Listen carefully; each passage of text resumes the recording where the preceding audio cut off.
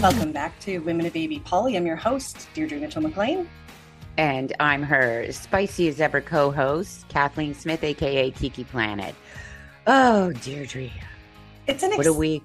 It is. I know what a week, but I'm super excited to have this particular conversation because there's been a lot of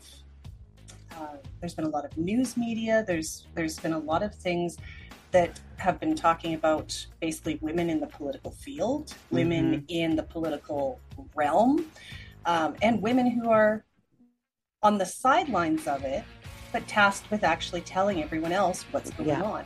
Right? Women in public spaces are having a really, really bad week. It's bad for all of us, but it's especially hellish for the women who are being victimized. Thankfully, they're sharing their stories, and we're going to talk more about that because those stories do need to be shared, and people need to understand the seriousness of what's happening right now.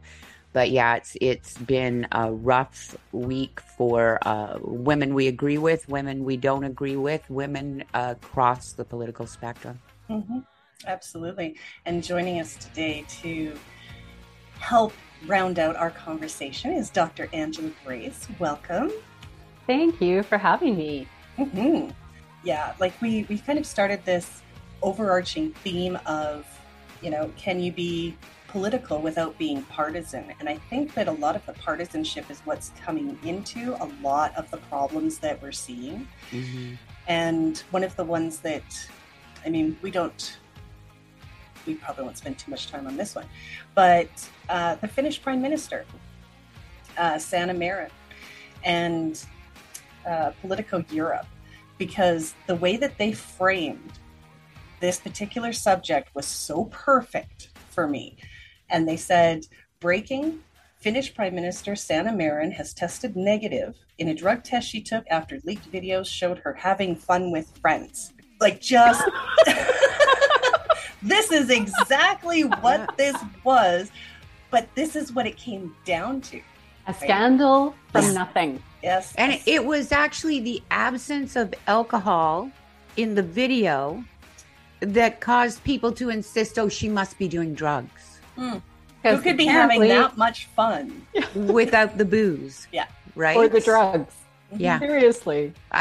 I'm still sort of reeling. I'm reeling from that one.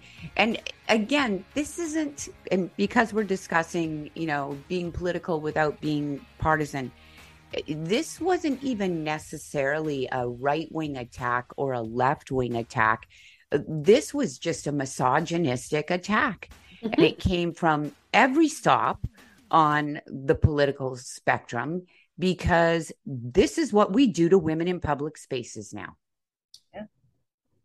And we all do it. Yeah. And it's harder on women than it is on men. And it is some of those expectations that we have that women act a certain way, be a certain way. And when they don't, it seems to make everyone super uncomfortable. That's what it comes down to, right? It's this projection of, I'm uncomfortable seeing the PM having fun. I'm uncomfortable seeing, this person decide to run for politics. It's making the public uncomfortable.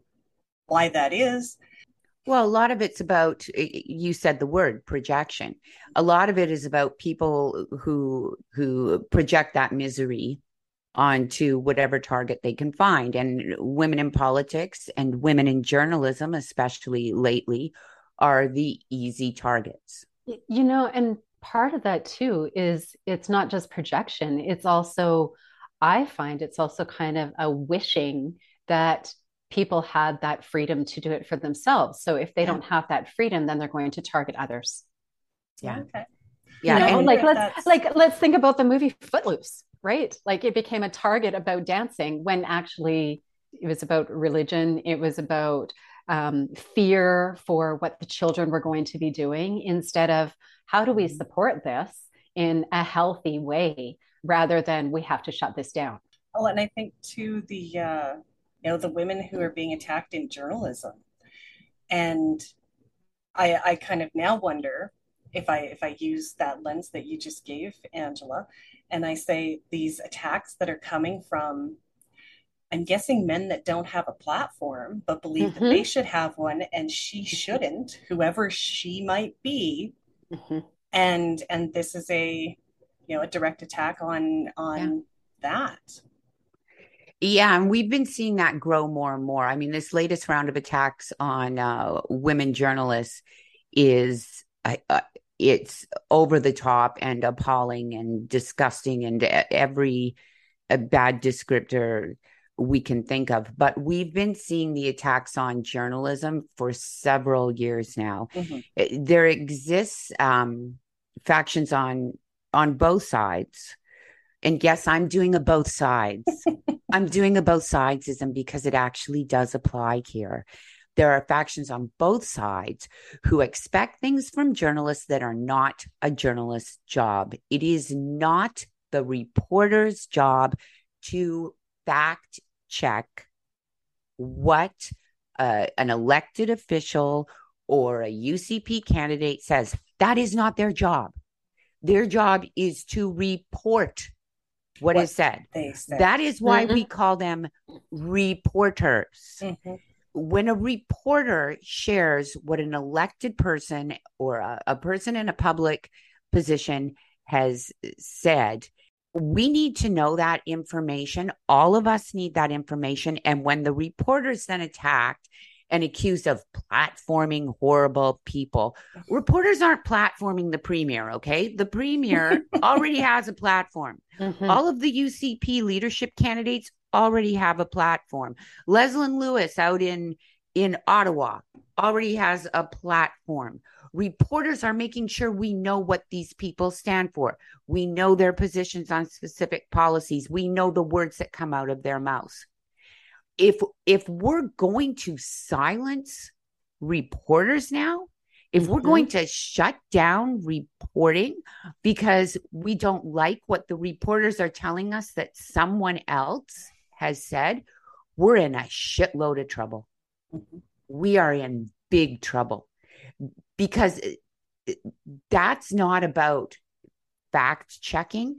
That's about being so isolated in your echo chamber, in your partisanship, in your bias, that you howl for truth while refusing to hear truth. That's where we're at. Boom, Kathleen. Mic but drop. We're not ending yet. You're going to make me edit that and push it all the way to the end. I'm raging. I've been raging now for about 2 or 3 days. I've been trying to stay off social media a bit because I'm just going to say shit that gets me in trouble. That's what I do. That's my aesthetic. Say something that'll get me beat up online.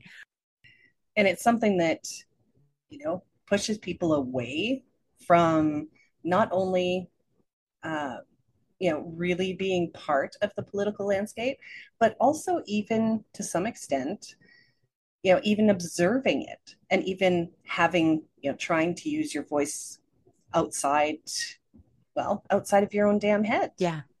Because putting your commentary out there. Putting your commentary out there should not make you a target.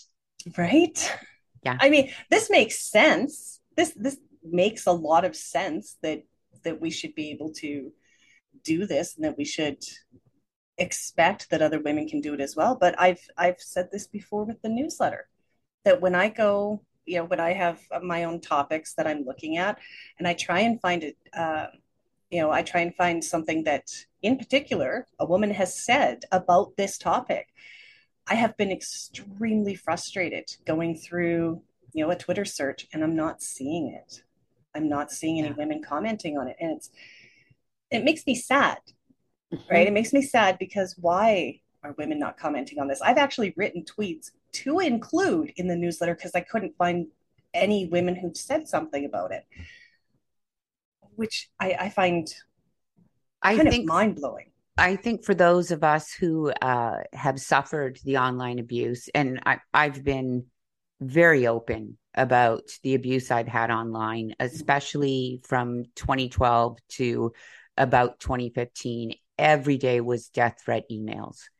Every day was DMs threatening me, my husband, my kids, our home. I had to go to the police on several occasions. It was constant. And back then it was a rare thing too. So back in 2012, when it was happening to me, it was sort of behavior that was reserved for the worst of us, I suppose. And the attacks I received were so constant and so bad that Paula Simons, who was then a journalist, a columnist for the Edmonton Journal, she did a whole column about what I had been subjected to. Well, now if we were doing columns, every time a woman was subjected to abuse online, that is all that we would see. That's all that would be in our feeds every day, is another woman abused online. And I haven't actually, I'll admit it, it's been very rare for me. And, I do notice that it's, in a way, it's grown a little bit. So I guess it's as the following gets bigger, then I guess that's where they come from. But I also see you attacked by progressives, Deirdre. Well, I do. And it's upsetting to me. I've seen some of the most misogynistic things said about you by people who self-identify as progressives and feminists. And feminists. And they've said it about me, and I see it show up in the feed, but I'm an equal opportunity blocker. I have skin like an alligator handbag. So if they want to come after me, show your true colors. Show who you are. But when I see them go after you and they're attacking you mostly because you won't side with the party. Yeah. That's what I find the most shocking. If you dare to express an opinion that isn't just a repeat of some party's policy, you're going to get called, I don't know. Well, you're going to get called fascist. And I'm not going to use the specific things I've seen said about you over the last week, because I don't want to give those people the gratification of knowing that we've seen it. I haven't. I'm going to throw that out there. Good. Then all the more reason for me not to say it out loud. We're moving right along. Well, I'm just going to say, I believe her name is Diane Therrien. Yes. The mayor of Peterborough. The mayor. I was so impressed by her saying, "You're not angry at me. You're not angry at my staff. You're angry at me. Here's my phone number." Oh, she just put it out there for Twitter. And then of course I texted her. I'm like, "You're brilliant and I love you. Thank you." Yeah. Buying the t-shirt, by the way. Did you see those t-shirts for sale? Yes, I did. Oh yeah, it's happening. But then one of her later tweets was saying, most of the messages she has received have been supportive, and not one of the people who were critiquing her actually reached out. Oh. So it's like hot air for each other. Well, it's not actually for the person. It's also traceable at that point too. Yeah. Right. Yeah. Right. Which is part of what made it so smart. Anonymous. And you think you can block your caller ID, and you can block your caller ID from the person on the end seeing it, but you're not going to block it from the cops. Yeah. No. The cops are still going to be able to find you. And I think most people know that. And so they're cowards. Yeah. Like when they have the opportunity to address the good mayor personally for her comments, they won't do it because they are cowards.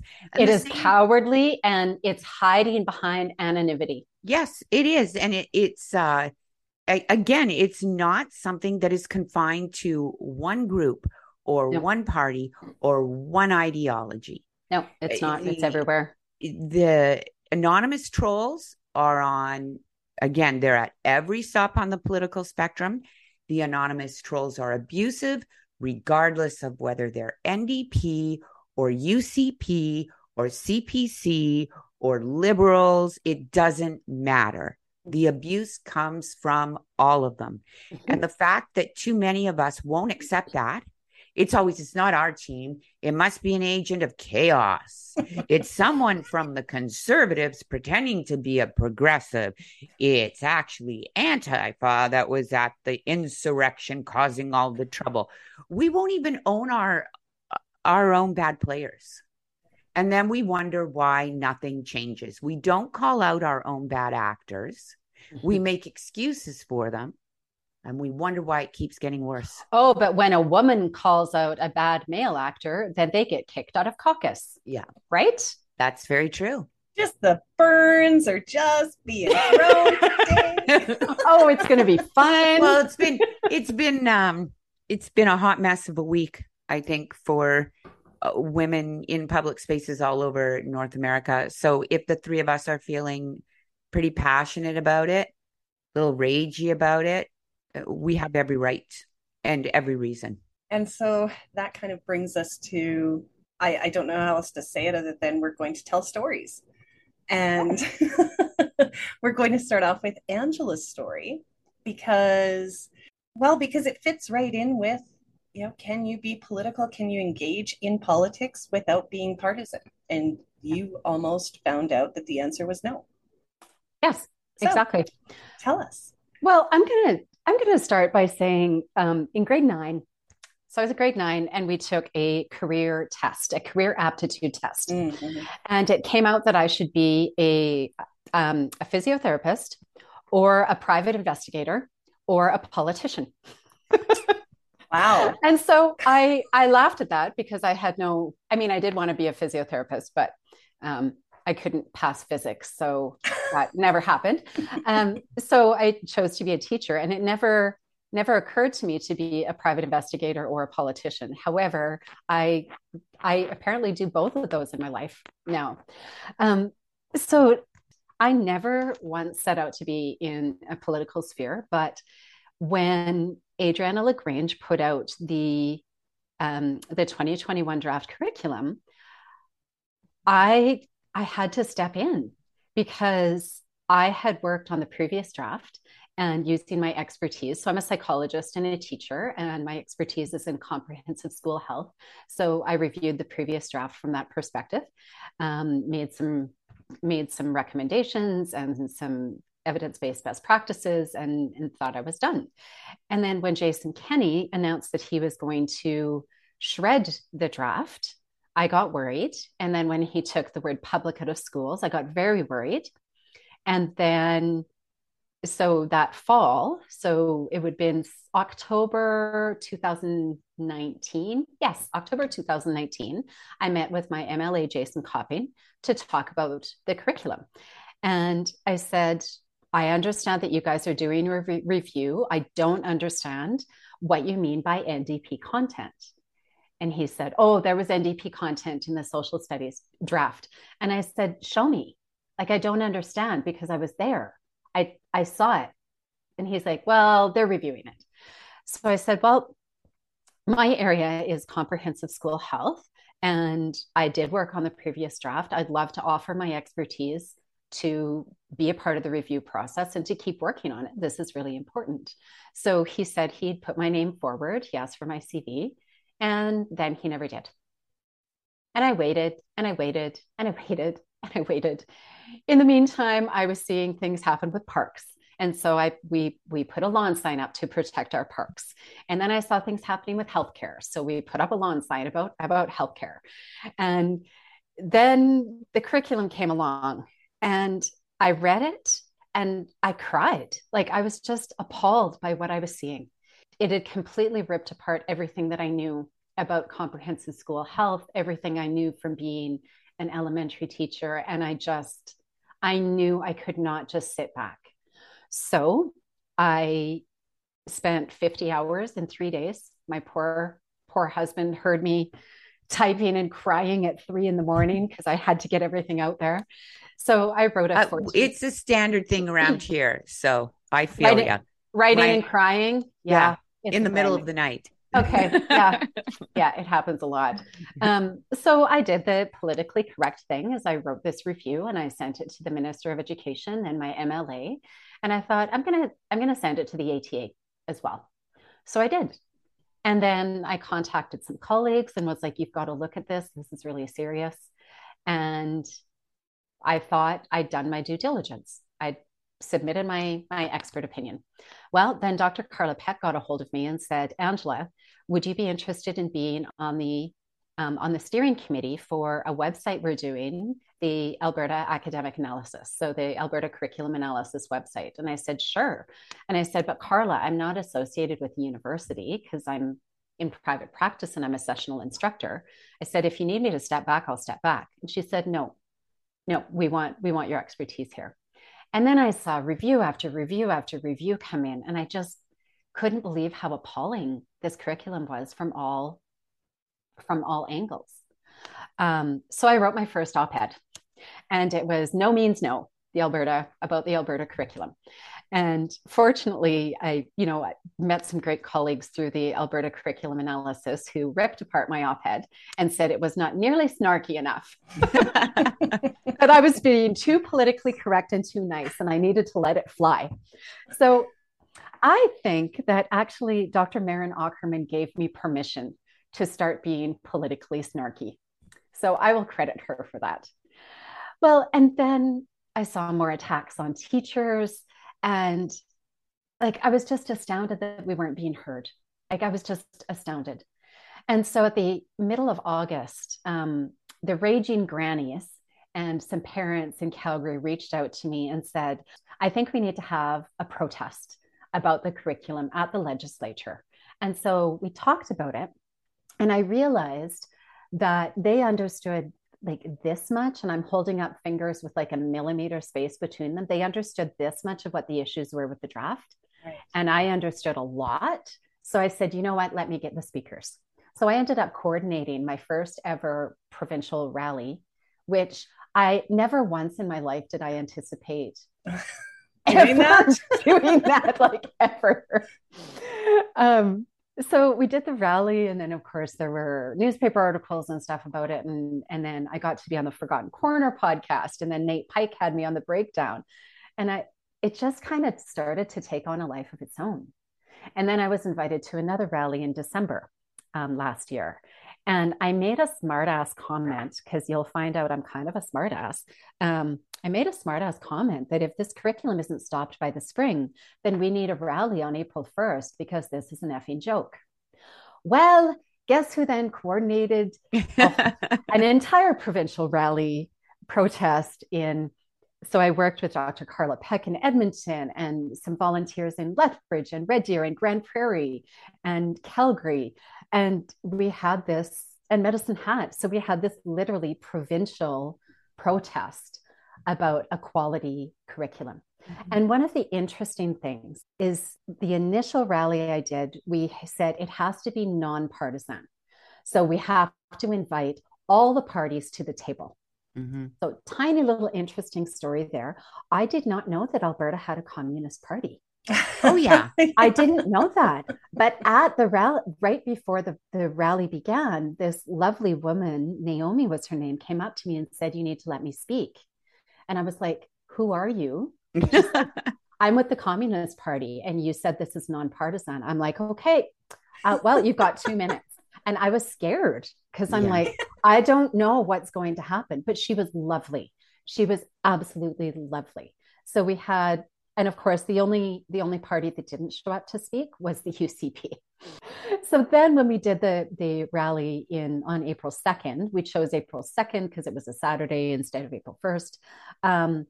We decided very clearly that this was grassroots, nonpartisan, and no political parties would be speaking.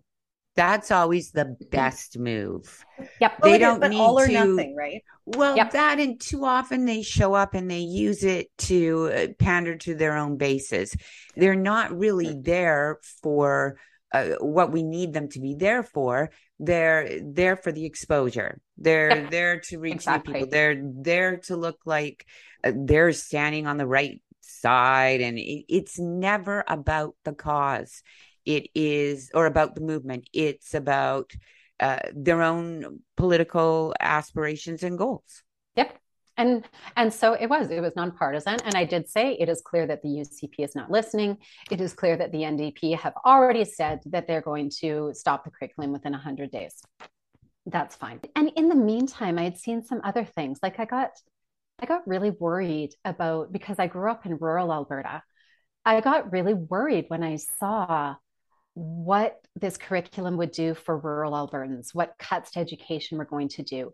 Like I just saw the things that could happen in rural Alberta, and my heart broke. So I wrote another op-ed. Actually, no, that was a letter to the editor, and I actually submitted it to 25 rural newspapers, and 19 of them published it. That's pretty good. Actually, I remember. That's pretty good numbers. Yeah. And then I just thought, you know what? Like I was feeling literally at the end of my rope. I'm like, I've done all the politically correct things. This curriculum is still not stopped. The junior, senior high curriculum is just waiting behind closed doors to be released. And I was like, I need to do something, and I don't know what else to do. And then I went to a healthcare rally because, of course, I'm involved in healthcare as well. And one of the NDP candidates said to me, Angela, when are you running? And I'm like, what are you talking? I said, I remember laughing. And I said, what are you talking about? And he said, no, I follow your stuff on education and you should run. And actually, Sarah Hoffman had asked me the summer before. I'd seen her at an event, and she said, I think you should consider running. And I said, no, Sarah, I need to be nonpartisan about this curriculum. So here's where I was political. Like I was nonpartisan and political. But at that healthcare rally, and especially because I'd heard Adriana LaGrange say, the curriculum is now law, get used to it. Like something inside me broke. And I knew there was nowhere else I could go with my advocacy. So I did. I put my name in to run for the NDP. And I said, I'm passionate about education. I'm passionate about healthcare. You've seen the work I can do. I've got 40,000 Albertans on the Albertans Reject the Curriculum Facebook group. I've done provincial rallies. Like I'm doing this work already. I feel like I need to become partisan to promote a nonpartisan curriculum. And so I put my name in, and I went through the vetting process. And when I had my interview, I was actually really surprised. It wasn't even an interview. It was, Angela, why do you want to run for the NDP? So I, gave my spiel, and they said, we're going to get right into your social media. And I was thinking, what other than tweeting effing birds memes at Jason Kenney and Adriana LaGrange, what is on my social media? By the way, if you don't know effing birds, you need to know effing birds. Effing birds is wonderful. Awesome. Highly recommend. They're amazing. So I'd taken them all off. And some of my sweary tweets, I'd taken them off too. And I was like, what in my social media is a problem? And he said, we're really concerned about these pictures. Tell me about this picture. And I was like, what picture? So he brought up a picture of me dancing. And I am a professional dancer. I've been in belly dance and fusion, tribal fusion for years. And he brought up a picture of me dancing at Mount Royal Theatre. And he said, this is cultural appropriation. And I said, what? I was stunned. I was like, what are you talking about? He says, well, why do you have feathers in your hair? I said, because I was a bird. Like our performance was wolves and birds from the Jungle Book. Our costume, hair and makeup designer was Métis. And she put feathers in our hair and stripes on our faces to represent birds and wolves. And he says, well, the UCP is going to take that. They're going to use it against you, and you're going to be a target, and it's going to derail our campaign. And I was like, the UCP, but there's such a ridiculousness to that response. The UCP doesn't give a flying fudgesicle about cultural appropriation. They don't care about that stuff. The fact that anyone would use that as a reason to bar you from running means they are far more concerned with pleasing and pandering to their own tiny base than they are with reaching beyond the base. I mean, sooner or later, there's got to be a point where parties realize that this gatekeeping, this puritanism they expect from, especially from women candidates, is actually keeping more people out than it is inviting in. Does that sound familiar, Angela? Yep, exactly. No, it totally does. Well, and that's what happened. And I said, look, like I've been involved with Indigenous groups. I learn from them, I dance with them. I had an incredible discussion with Cheryl Chanyo Grey Eyes and Chantel Chanyo about my costume, about cultural appropriation. And they're like, Angela, you were not in ceremony. You were not wearing regalia. You were not drunk at a Halloween party wearing Indigenous costume. You are a professional dancer on main stage at Mount Royal Theatre and at the Jubilee and performances all across Southern Alberta. You are a performance artist. And I would never step beyond that with the work that I do, ever. And there was a word that you also used, or sorry, there was a phrase that you also used. It's not cultural appropriation, it's cultural appreciation. Like, I am learning. Do I know everything? Not a chance. I am humbly learning. And it was just astounding to me that something so important in my life. I have a theater degree. I'm a performance artist. They've wanted me to take down all my performance art, all my performance art pictures, and have the professional photographers who took those pictures untag me from them so that they would be removed from my social media. The second thing that came up from that was as a psychologist, it is my responsibility to be on the leading edge of new and upcoming treatments. So I am a national advocate for TheraPsil, which is for therapeutic use of psilocybin. I am a psychedelic trained therapist, and I am on the leading edge of bringing this treatment in an ethical manner to Albertans and Canadians.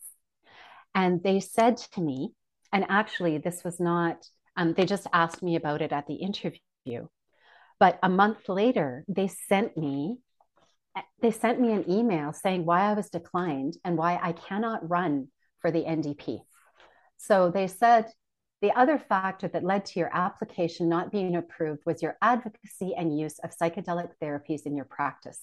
While there has been media about the use of these therapies, the approvals committee felt like the UCP would use this against our campaign since public opinion of the use of psychedelics is divisive. So they are going with public opinion rather than evidence-based science. Yes. Oh. Yeah, internal screaming. Yeah, internal screaming. But I really want to drive that home. They are going with public opinion over evidence-based science. This is why when people howl about how it's only conservatives who deny science, I always say in response, really? Let's talk about crystals. Let's talk about homeopathy. Let's talk about how anti-vax nonsense actually started on the left, not the right. It started on the left and then filtered over to the right. And now it's across the spectrum. So while the left is busy howling about the science denying conservatives, they got enough of their own. They got enough hocus pocus happening on that side of the aisle. And yet again, we can't talk about it. We can't address it because if we do, we're accused of both sidism. Yeah. If we're honest about it and confront it, oh, well, you're just making it easier for the conservatives. It's not about easier or harder. It's about science. It's about data. It's about facts, and it's about being honest. And all parties are so busy pandering to their minute little bases right now that they don't give a shit about truth anymore. Yep. Well, and here's the third reason in the email why I was declined. So during the pandemic, and I've been a media spokesperson for the Psychologist Association of Alberta for years. I speak about best practices. I've done Eating Disorders Awareness Week. I spoke about, clearly about the risks of this curriculum. I've spoken about healthcare workers during the pandemic. So it is my job to present best practices to whatever media outlet chooses to speak to me. So this was the third point in my decline email. The committee was also concerned about your video interview with the Western Standard on the impacts of COVID-19 lockdowns on mental health. While mental health was a serious concern in the pandemic, the Western Standard and the UCP will use this interview to damage our consistent positions on lockdowns and vaccine mandates during the pandemic. I did that interview using evidence-based best practices, being compassionate for the different sides of the story that people are experiencing because I experienced them in my own life, with my own family, in my own home. And so I spoke to the challenges that everyone was experiencing. There was no lashback from that interview. In fact, people reached out that it was fair, that it was reasonable, that they appreciated my perspective on things. And yet here, the NDP is saying that the Western Standard, who I gave the interview to, will be using it against me. It's so frustrating to me that I struggle to form a coherent sentence.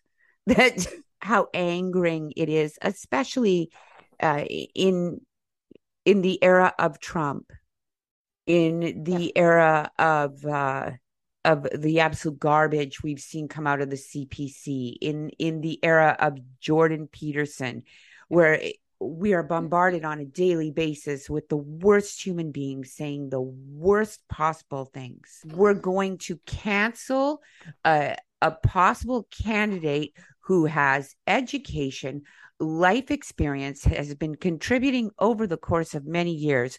We're going to decline any chance for you to join our team because you've dared to give an interview that might have changed some minds, that might have made people who are regular readers of the Western Standard think twice. And that's what I do. I make people think twice. I do. I stir things up. And I want to be clear that my purpose in saying this is not to slam the NDP. Like there's no I'm not burning a bridge here.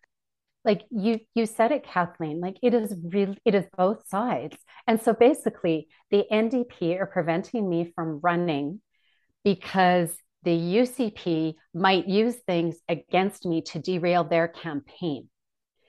And yet at the very beginning, I have sought to be nothing but a nonpartisan ally for education.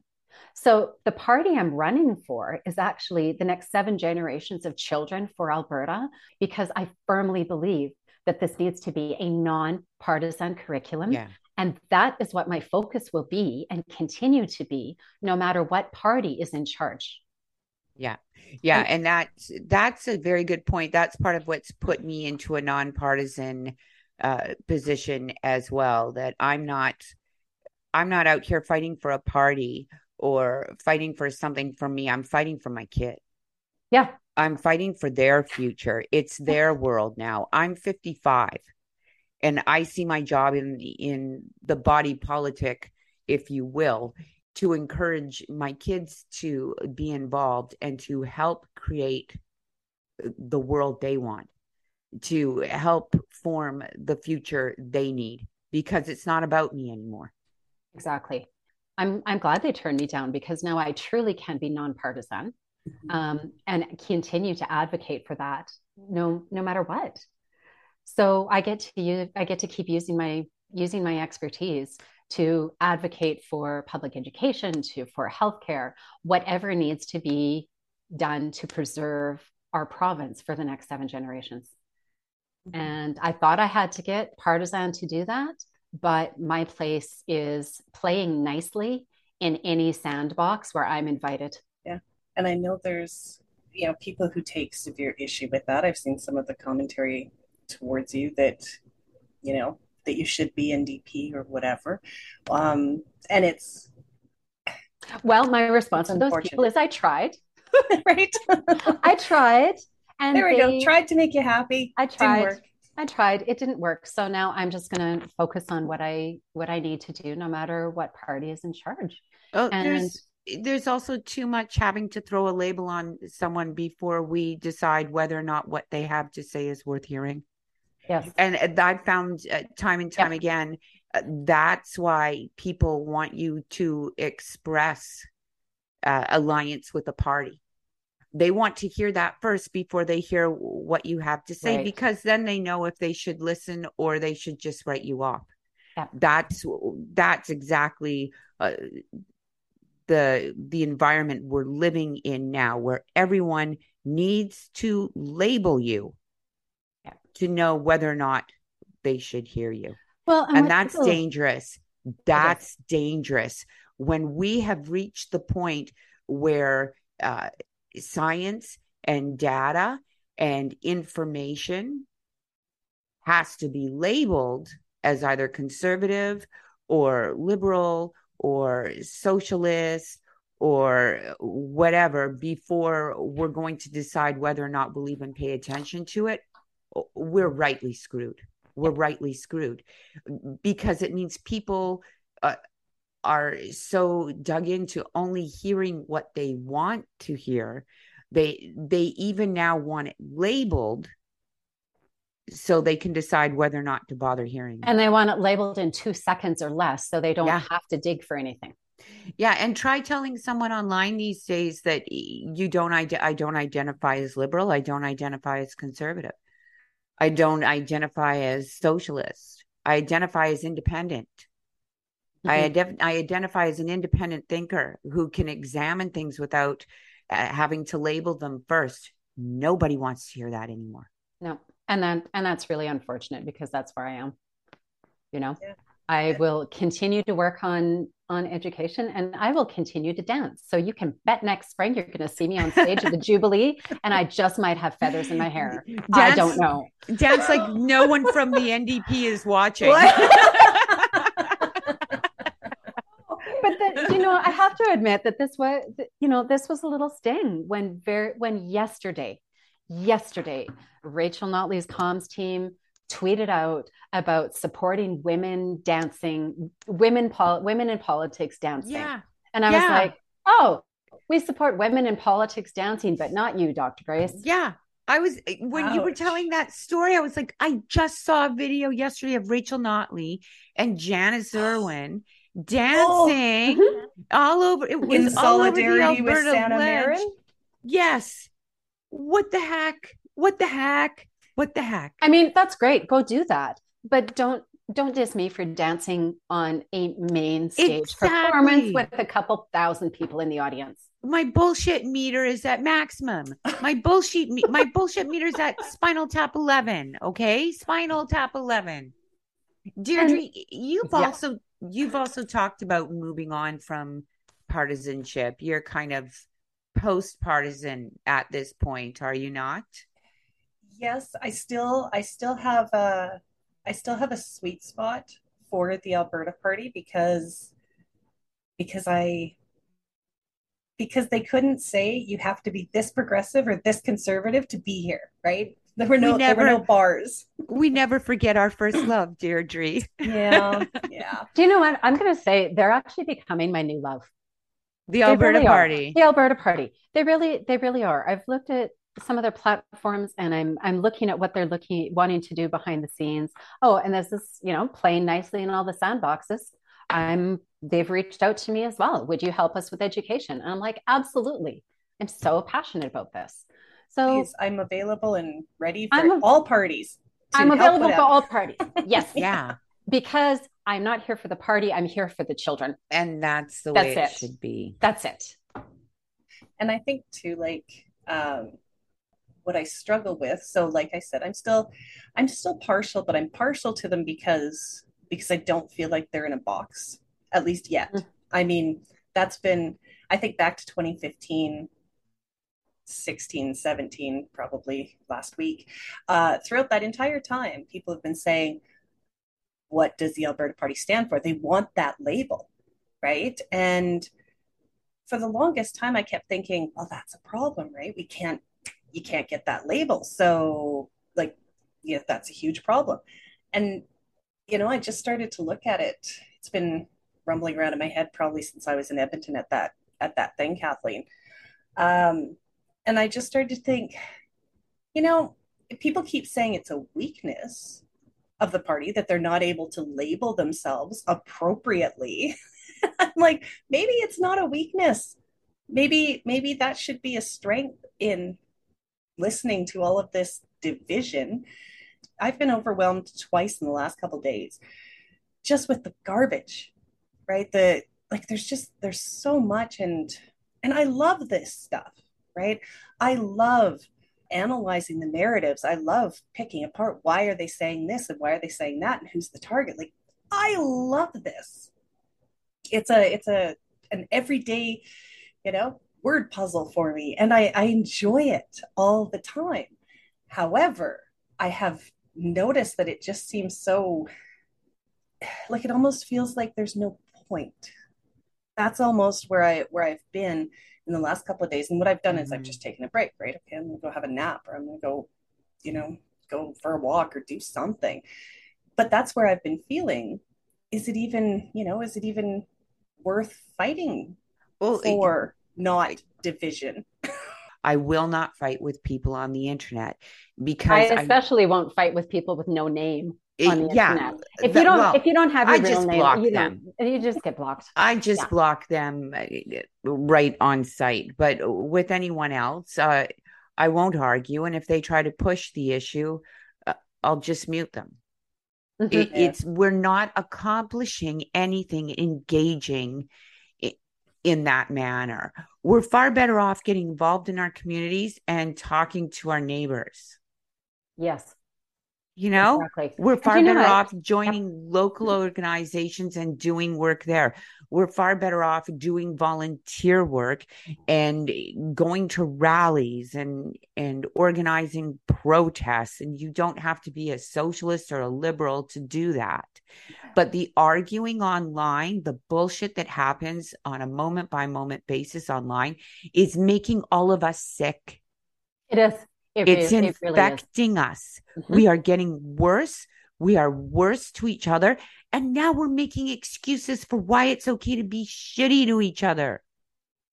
It's like, if you dare to be a decent human being online now, you're going to get beat up for being a decent human being online because you're not fighting hard enough. Oh, And it's I've been beat up accomplishing online. nothing. Yeah. I've been beat up online for not engaging in discussion with people. And I'm like, look, I'm here I'm here about education voluntarily. Yeah. And then I get the same people creating fake emails to email my personal email. Yeah. How much time do they have on their hands to do that? I have time for this. But for anyone, but especially for women who are active online, who participate in political discussion online, I need you to know, if you are not an elected official, if you are not a person in an elected position, you don't owe anybody shit. And do you know what? I'm so excited about anybody that. Shit. So hit the mute button and walk away. Hit the block button and walk away. Yeah. You don't need to respond to every asshole online. And you shouldn't be, because they want the amplification that you are giving them. That is their entire objective. You owe them sweet butt kiss. So move along and keep your sense of self intact.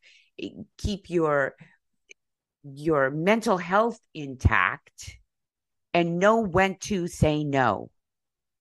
Yeah. Know when to say, I don't owe you anything. Get out of my feed. And that is it's a very freeing thought. Yes. When you finally realize, and I know it happened, like, I had a couple of conservatives that followed me, and we had decent conversations, right? And I wasn't the typical lefty that, we had actual conversations, but eventually they couldn't handle it. Eventually they could not handle me continuing to disagree with them. And like, I never sought them out. They would always come into something that I had said. And that's something that I have also evolved from, right? Online. I see stuff I don't like all the time because I follow people if they follow politics. Yeah. Right? Like pretty much that's, I don't care who you're following, because whatever your politics is, I'm going to learn something from it, even if it's the next new argument that I am going to absolutely trash. I need to know what it is. I'm going to look it up. I'm going to figure it out. Follow shaming is the stupidest behavior. Shaming people for who they follow. No, some of us just like to know it when it first happens. Yeah. And I like to see different things. Yes. And I don't comment, right? Like I do not go out of my, because like I said, I follow pretty much anyone. The only ones that I've unfollowed are like serious anti-vax science denier. Like I can't handle it in my feed. So those ones I've gotten rid of. But I mean, your politics are different. You're a PPC follower. I've got a couple. And again, like I said, I just, I keep them there, but I don't comment on everything because it would just be a fight every time. Right. So I scroll on by, but you're not retweeting and it. I understand it. Exactly. Like I just, you're not amplifying I know what's happening. It. Yeah. And I accidentally amplified the Alberta Prosperity Project the other day, and I didn't mean to. Like it was just, they made some comment about the leadership, or about the leadership debate that they're having and independence. And I was like, excuse me, is that actually on the table with a candidate? And that's what I had amplified. And then I saw the people coming in and I was like, oops. That was not what I meant to do. But I was curious. Did that too. Yeah, like it was just sort of, I wanted to know. And if there was a candidate that was, offering this, that's important, right? That is newsworthy. So as I said, completely accidental. But it went on for quite a while. And that could have been one of the overwhelming days, because just seeing it over and over, and I'm like, ew, why did I do that? But like being political without being partisan, I'm almost, at first, like I felt like I had to be partisan as well, right? If I'm going to be involved in politics, I've got to pick a side, I've got to do this, because there's this expectation that if you're going to weigh in, that you are coming from one side. That's also been something that I've had to spend some time on, I guess, is figuring out like, what am I doing here? Am I coming at this from a progressive background? Well, no, because I'm not progressive enough. Am I coming at it from conservative? Well, again, not conservative enough. So, so what am I doing? And basically it always comes down to practical logic in my philosophy classes, and me just going, this doesn't make sense. Mm-hmm. For me, it's much simpler. I'm a bitch and nobody gets to label me. I'm going to be on Team Kathleen. I'd like to say I put as much thought into it as Deirdre, but no, I'm just a bitch. And if you come at me and try to slap your bumper stick on me, I'm going to slap you down. Yeah. Well, I tried really hard to be partisan for a bit. I tried.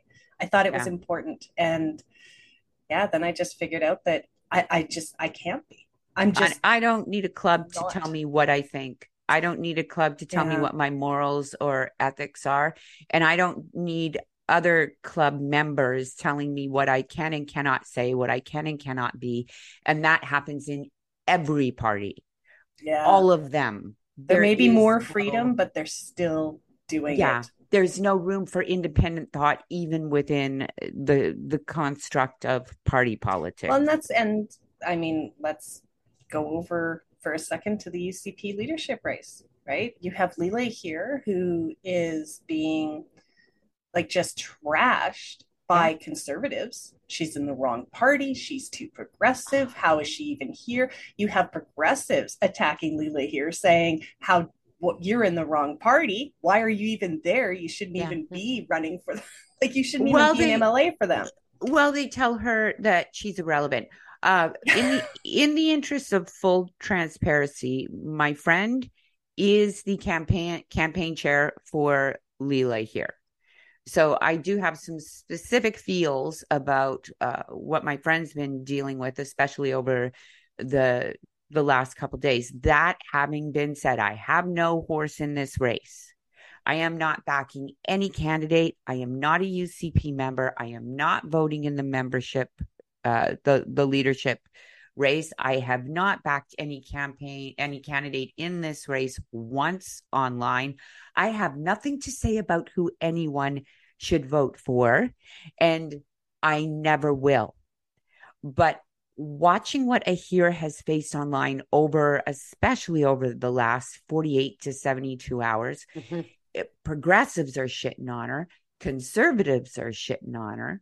Some centrists are shitting on her. And if Leela Ahir is as irrelevant as everyone says she is, why is she your focus?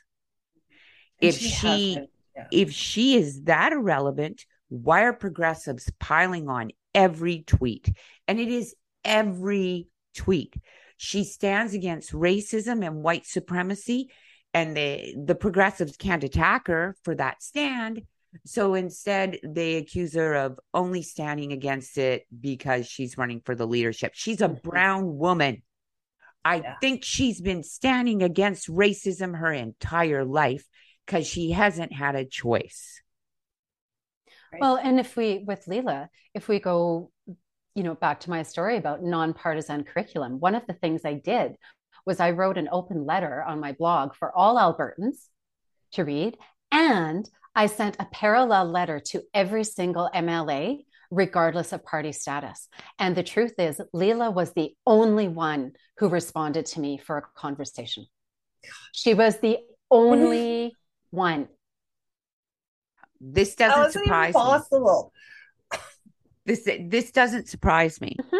And yet, she cares. If you had been more public about that, I'm not saying you shouldn't have, but if you had been public about, I'm sending it to every MLA. Let's see who responds. Let's see who's really interested. I admit that was before I was on Twitter. No, but I'm just saying that's what it takes now. Yeah. That too many don't give a shit unless they're worried that other people are going to call them out. And that's, I mean, you've faced that just recently with being denied as a candidate for the NDP. They would be fine to have you work behind the scenes, but the person they want to put up as a candidate has to be pristine. Yeah. Must be perfect. And I don't know where any party is going to find that woman. No, and no one's asking any party to lower the bar for us. I don't need anyone to lower the bar for me. No. I need them to accept that I am a thinking human being who has a lifetime of experience, and not everything I've done has been great. That doesn't mean that I can't do the job. Exactly. Well, and this is something else that I've had a conversation about recently as well. And it's how parties, again, they're looking for, number one is a purity, but they are, and I almost want to say obsessively aware of what they're being called out as for their weaknesses, right? So one of the things that had come up was, so the UCP, they don't want any new people who are overly, let's say, vocal about anti-immigrants, kind of thing. They would remove people like that because they are already looked at as being a party that maybe sits too far in that circle, right? And the NDP, just a bit inside. And the NDP, they are in some cases, moving away from their traditional base, because when they have people who used to be, or like pipeline protesters and things like that, that's traditional NDP base. Yeah. But they have to say, in Alberta anyway, they have to say you can't run for us because that just feeds into the UCP's narrative that the NDP is anti-oil. So um I understand why they're so concerned about what the other party thinks, but I also think that at some point you've got to stand up and say, this is who this person is, and we don't really care that 10 years ago they were involved in this, because we need this person on our bench. We need this person to hopefully become education minister. That's what we want for this person. That's who we need, right? And if the candidate can draw in voters, that's all that should matter. Why, and specifically in the case of the NDP, why is the NDP allowing the United Conservative Party of Alberta to dictate who their candidates are? Because that's what they're doing. And the people that the NDP are worried about attacking, that the attacks will come from, are never going to vote NDP anyways. Yeah. And they wouldn't even make those attacks. No, because that's not the way they think. Why choose candidates based on what the people who aren't ever going to vote for your party think of those candidates? It's just senseless. I just wonder how many other good, solid Albertans are being prevented from running out of fear of what the opposing party might target them for. Yeah. That and what their base will target us for. Yep. I would never run. I thought about it seriously. I don't think I can either. About 10 years ago. I even put together a team. I was going to run for a seat on the municipal council. Now I'd never do it. I think it's too much of a risk to my child. It's too much of a risk to, my husband's career. It's too much of a risk to my own personal safety. And frankly, I don't like people enough anymore to give a shit about serving them in public office. I really don't. I'd rather focus on fighting for those who need me to fight for them, on working for those who need their stories amplified and need their voices heard. But to do it from a place of elected office, it's not worth it anymore. No, there's not enough freedom. Well, and I'm with you there on that, Kathleen. And I don't think you can affect change within the party system. Because it's a party. Exactly. I think a lot of newly elected MLAs are fired up and they think they're going to make a real difference. And I'm sorry to tell you, you're not. Well, Kathleen, that was my naivety in this. I thought, I can make a difference. I can get in there. I can help make... No. Because that's what we're told. No, what we're told. If you want to make a difference, here's one way that you can do it. You can run for office. You can help craft policy, help make the laws. Yeah. The grassroots rhetoric. Yeah. They don't tell you you're not going to be allowed to do it if the party doesn't want you to. That's right. Exactly. So I'll just keep doing what I'm doing on the outside in a true grassroots manner, like I started. But there comes a point when I don't care if it's Leela here, Rachel Gilmore, Leslyn Lewis, Rajan Sani. I don't care who it is. If we aren't standing together and saying this is unacceptable, we're making it okay for it to happen to Rachel Notley, right, or to happen to Shannon Phillips. Yeah. And just because it has happened to Rachel Notley and Shannon Phillips doesn't mean more women should have to experience it. Like, why do we do this? Why do we do this with women? We would never rationalize racism. We don't rationalize homophobia because we know the harm it causes to rationalize it at all. But when it comes to women, we hedge our bets. When it comes to women, we make excuses for the attacks. We decide who does and who doesn't deserve to be attacked. No woman deserves to be attacked. I don't care what her politics are.